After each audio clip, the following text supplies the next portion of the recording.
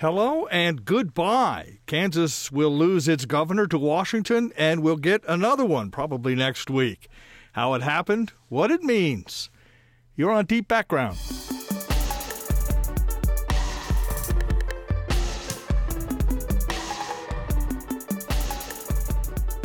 And greetings. Joining us from Washington is Star McClatchy reporter Lindsay Wise, who was on the Hill yesterday. Lindsay, great to have you with us for the Deep Background podcast. Always great to talk to you, Dave. Set the scene for us. We've been talking about Sam Brownback leaving for another job for almost a year, ever since the inaugural, as you know, when the first rumors started to surface that perhaps there would be a job for Sam Brownback in the Trump administration.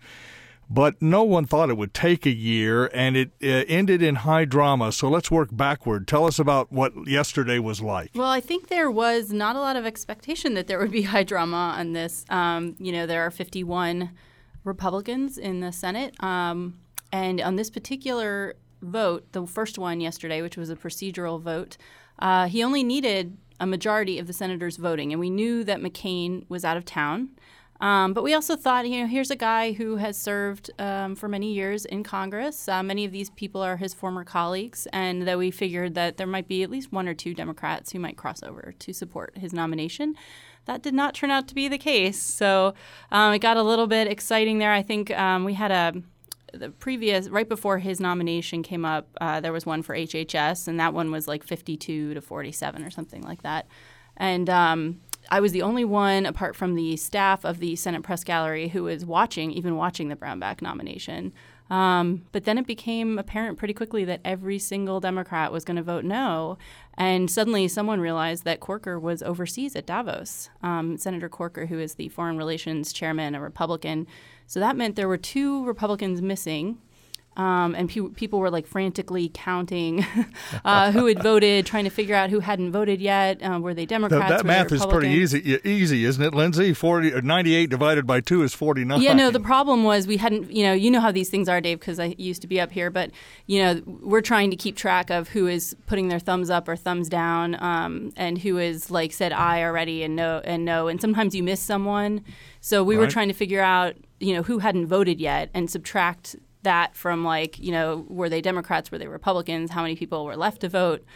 So it was whether it was going to be 49-49 or what. So there's just some confusion. I think there was a moment where the clerk actually read out that Feinstein had voted yes, but she actually voted no. So it was it was kind of dramatic. I think there was a moment where everyone realized, there were only 6 Republicans left to vote, 6 people left to vote, all Republicans, but that would not get him to 50.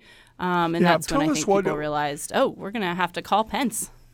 Yeah, right. Hey, this was surprising, though, wasn't it, Lindsay? In part because you assume when the Republicans bring the nomination back, just for those who haven't been following this closely, the nomination of Sam Brownback to be the ambassador at large for international religious freedom sort of died at the end of 2017 and had to come back. But when it came back, wasn't the assumption that, they obviously have the votes now, or they would have just let it die. So that led us to our surprise yesterday, because you would guess that the Republicans had done a little counting and believed that they had the votes going in without this margin, right? Yeah, I think there was some blame going around this morning, sort of it's not Monday morning quarterbacking, but Thursday morning quarterbacking.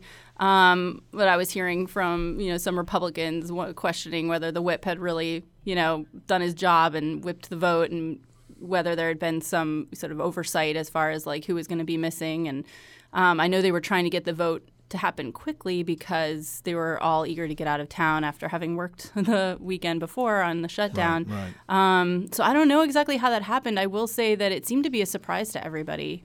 And not least Sam Brownback.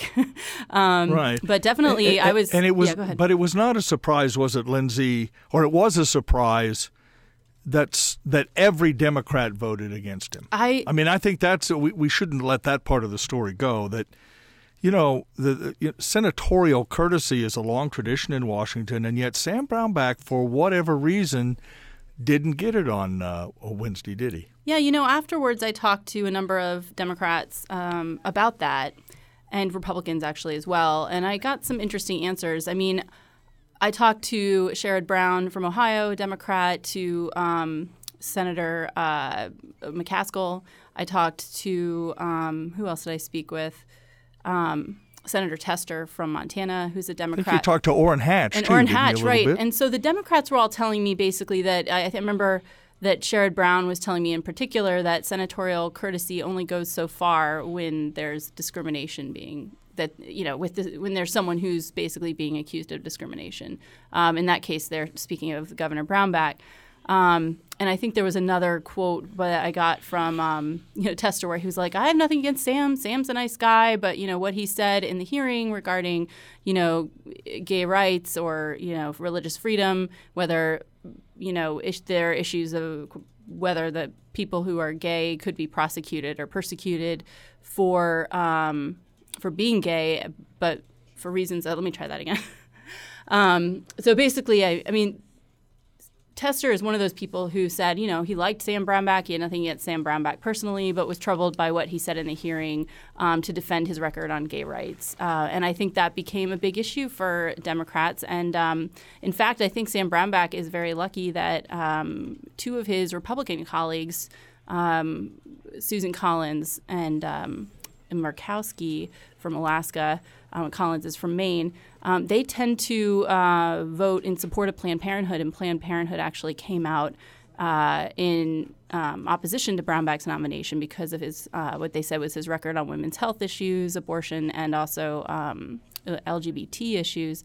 And those women both voted yes for him, although I did talk to Collins earlier in the day, and she said that she had been upset by what he said in the hearing, but had been reassured since then. Well, we should make it clear to our listeners, had just one Republican changed his or her vote on Wednesday, Sam Brownback's nomination would have gone down. It was tied, and that's why Vice President Pence had to step in not once but twice to break the tie and to approve the nomination.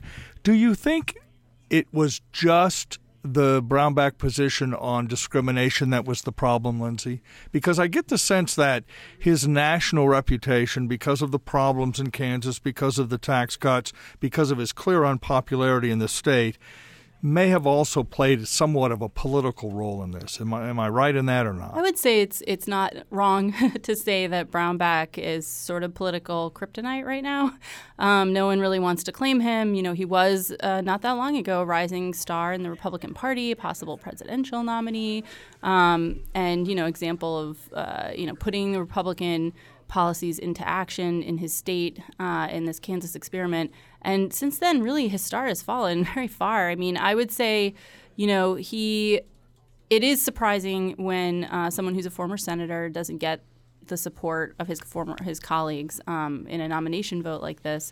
And I do think it's a reflection of just sort of Sam Brownback becoming someone that Republicans don't really want to talk a lot about, that they'd like to blame for the failure of his Kansas experiment rather than for, they don't want to blame the policies themselves, the supply side policies. They'd rather blame Sam for something that he did or didn't do, or, he didn't cut spending enough. The Democrats who voted against him pay no price for that vote, one assumes. I mean, it isn't, it's not like, first of all, it isn't as if the President of the United States made this a high priority nomination. I mean, he wasn't out there fighting for it that we saw, lobbying for it, wasn't even in Washington at the time the vote was going on or getting ready to leave for Europe.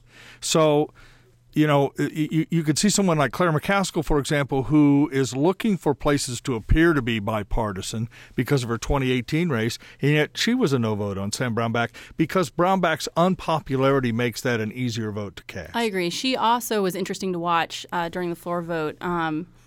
She was texting or something on her phone and waited sort of late in the process to vote. And it wasn't clear to me, if she planned to vote no all along or what. But she has voted in the past for some of Trump's nominees. But I do think it was in some ways an easy vote for her. You would think maybe if Brownback's reputation was different, the neighboring state, this is a relatively low-profile post, that it would be somewhere where maybe she could find her way to a yes. But I think really none of the Democrats felt under much pressure to vote yes. And in fact, it was sort of this disdain toward Brownback during the vote, and we overheard from the gallery, the press gallery overlooking the floor, we could hear Senator Schumer make a crack to Jerry Moran, the Kansas senator.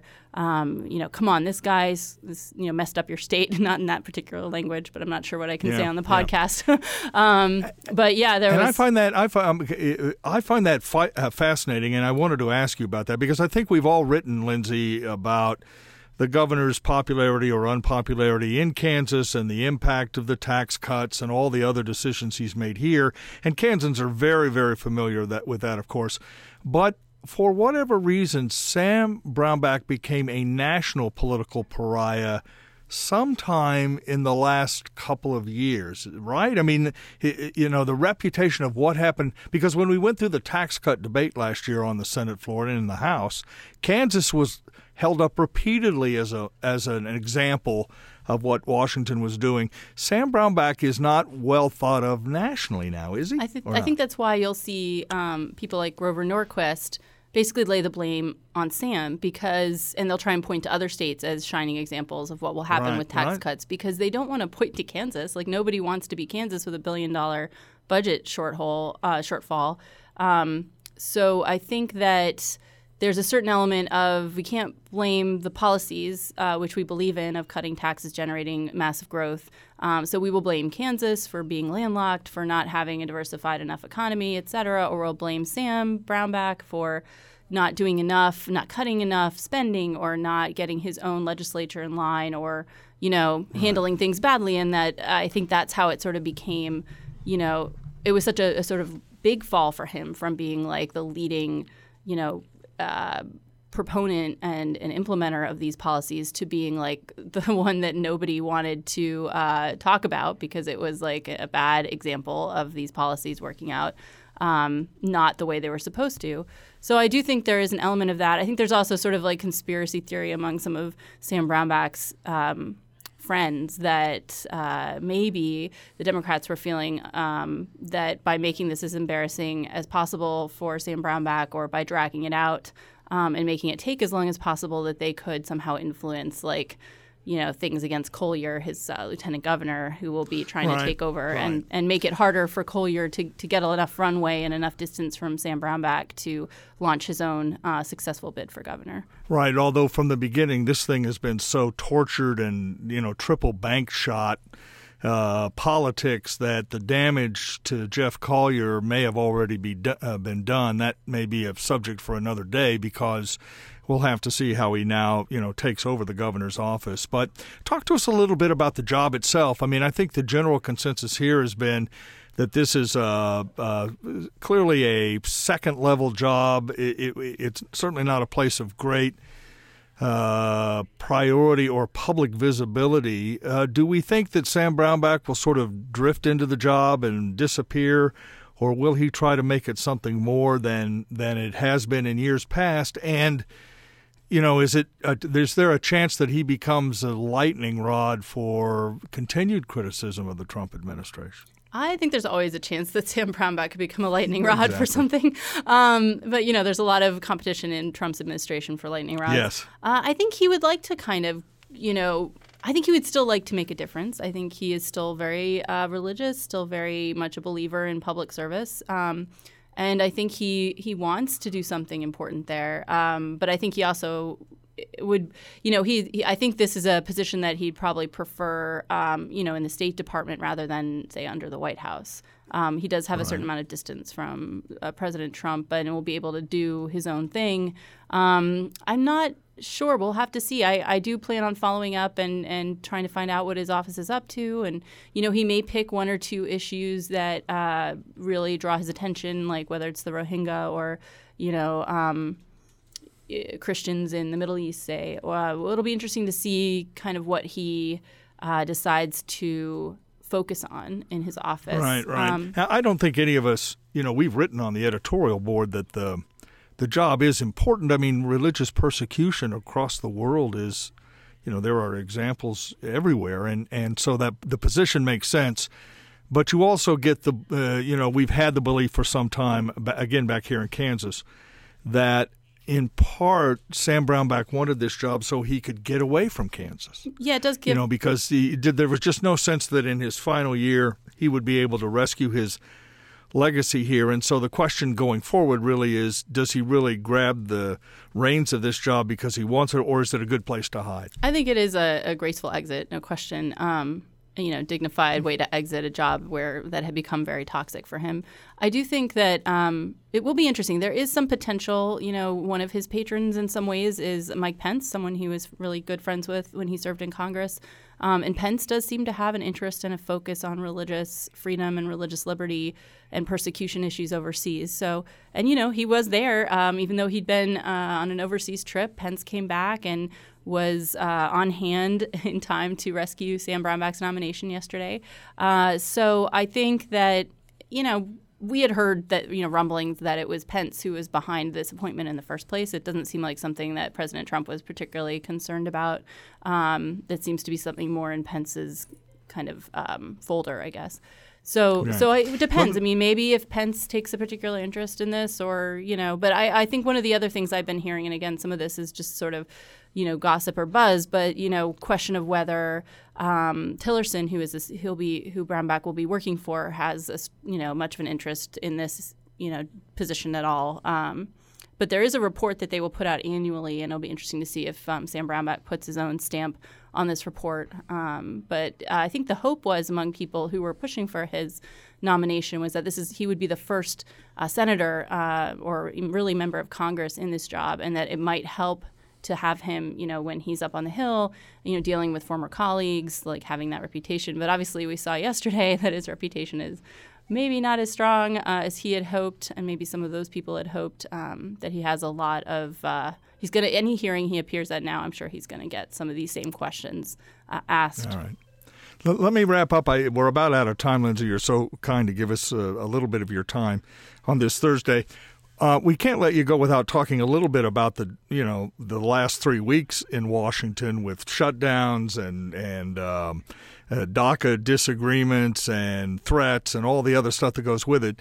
Doesn't the Brownback vote suggest that the path for future compromise on even tougher issues is going to be very, very difficult to find? I mean, I know, obviously there were some unique things in the Brownback story that led to a 49-49 vote, but you don't get the sense that Democrats coming off the government shutdown dispute are showing any signs of a willingness to be more bipartisan or reach across the aisle, and the Republicans aren't either. It seems like every vote is partisan, and that does not bode well for what's coming down the pike in the next 2 weeks. Interestingly, I did hear that actually from Sam Brownback himself when he was here in D.C. last week for the Bob Dole ceremony where he received the Congressional Gold Medal.